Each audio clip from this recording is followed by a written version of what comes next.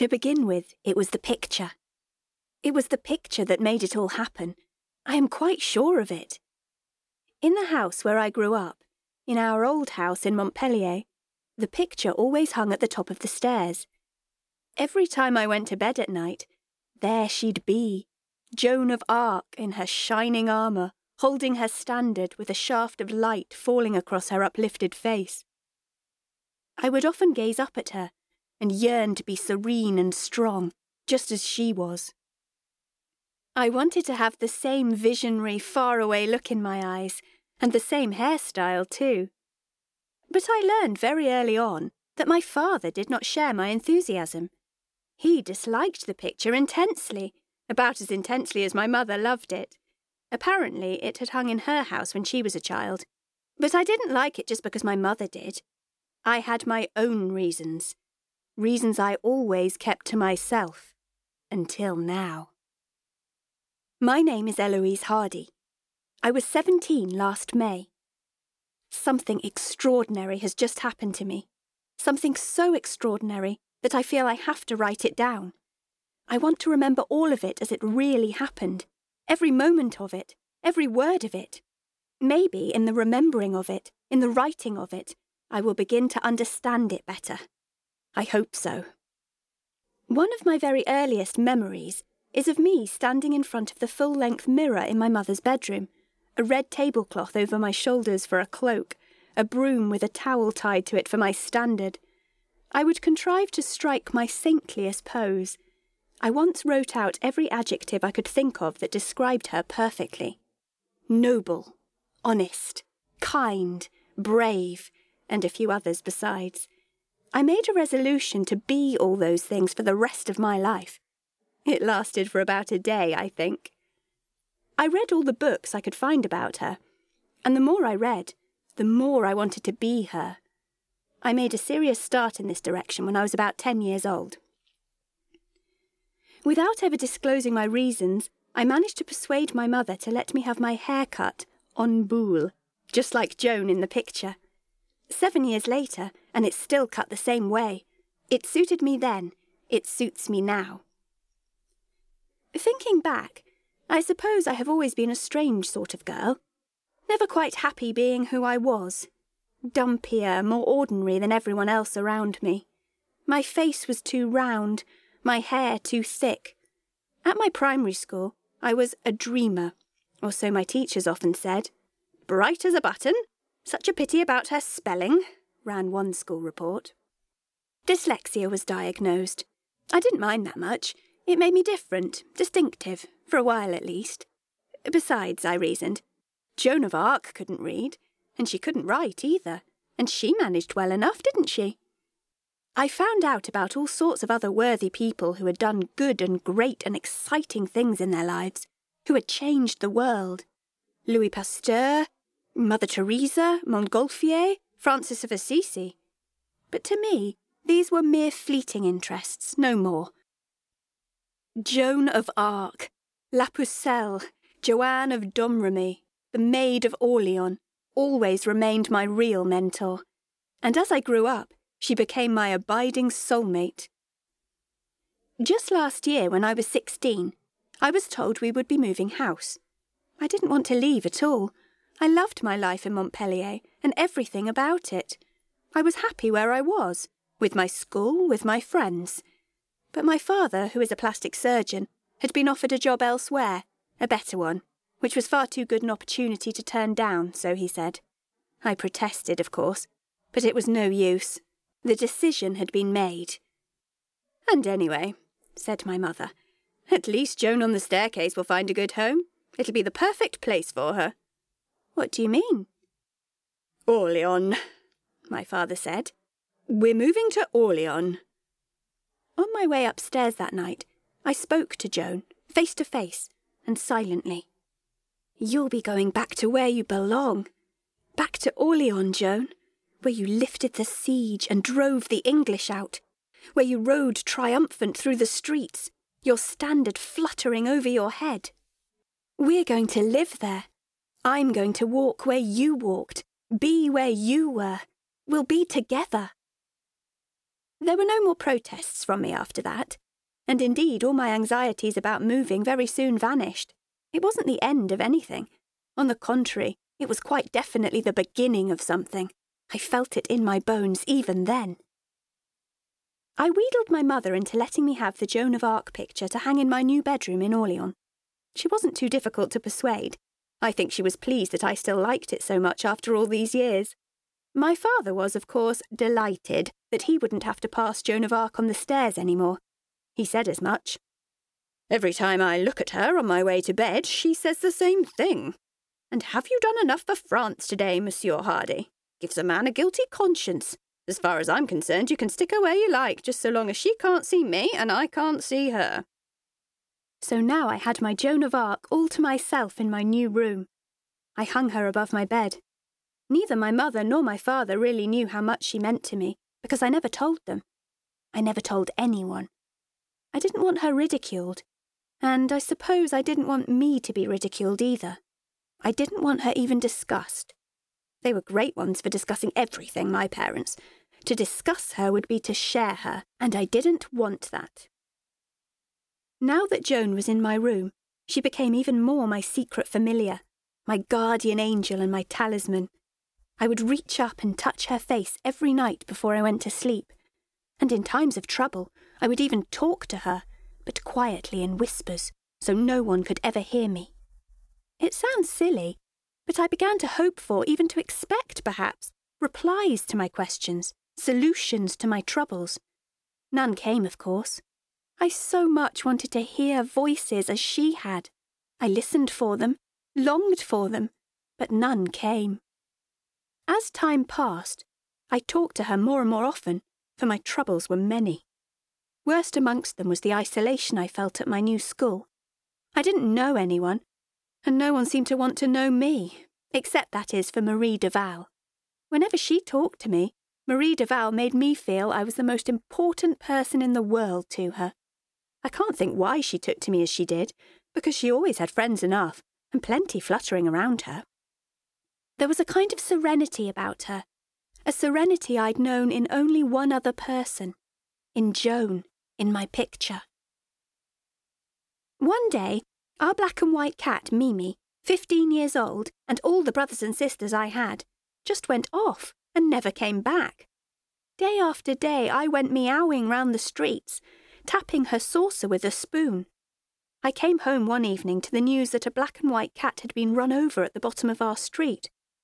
I wept all night long, brimful with wretchedness. The next morning, I was looking up at Joan for some crumb of comfort, I suppose, when a sudden bright hope flashed through me. Why had I assumed the worst? There must be hundreds of black and white cats in Orleans. Perhaps Mimi was just lost and couldn't find her way home. I should go on looking, but further afield, perhaps.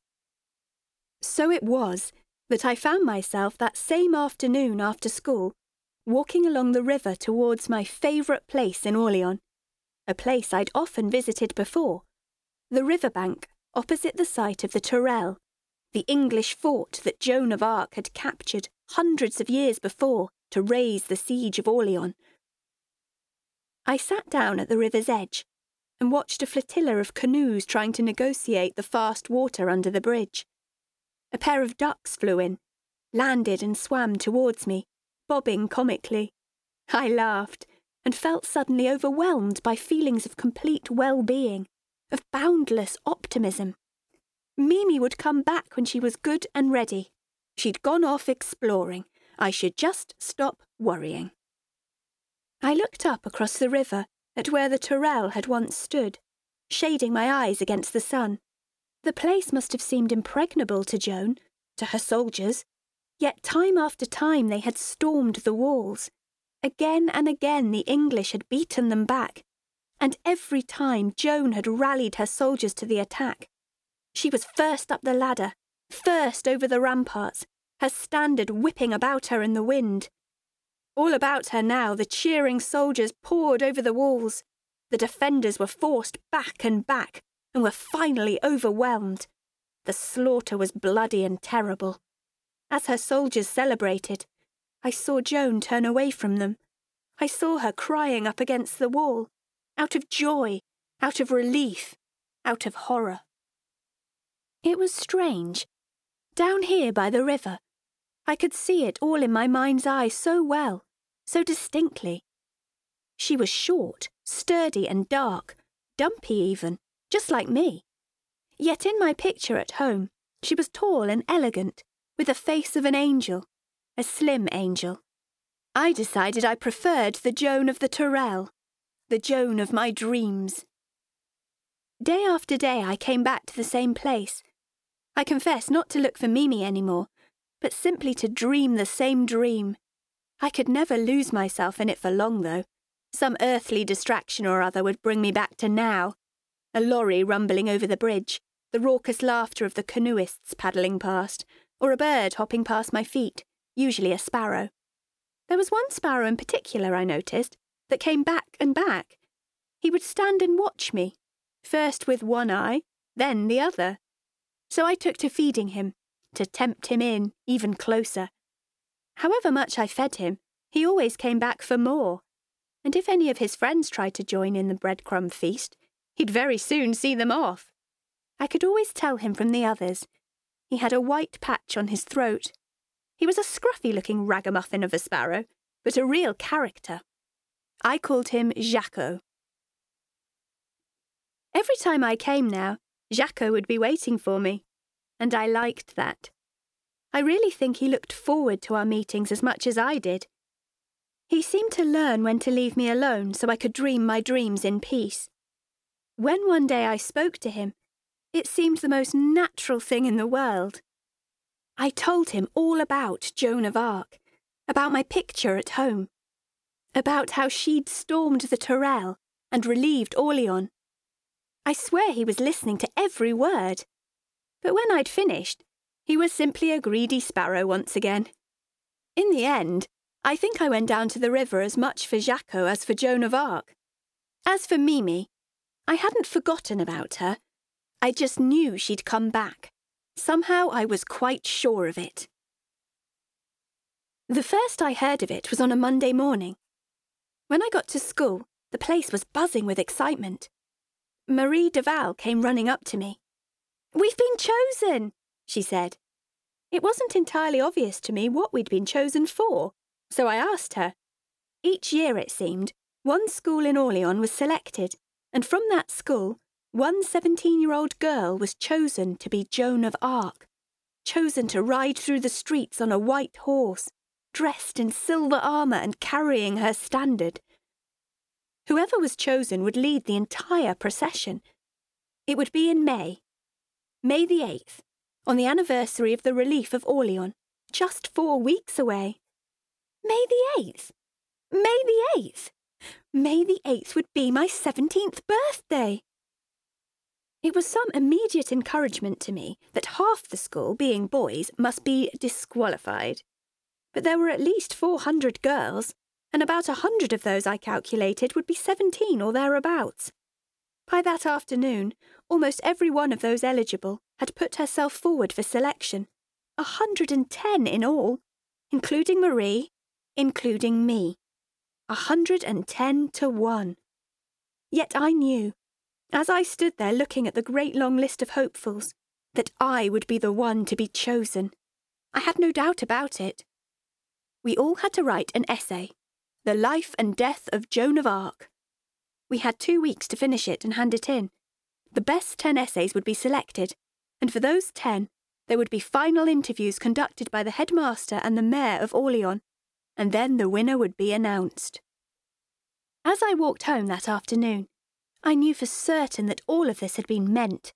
The picture of Joan I'd grown up with, the move from Montpellier to Orleans, my new school being chosen for the May 8th celebrations, and the fact that my birthday on the 8th of May would make me 17 and therefore eligible to be the Joan of Arc they were looking for. It wasn't too good to be true. It was going to be true. It was going to happen. I would write the essay of my life, researching diligently, checking every spelling.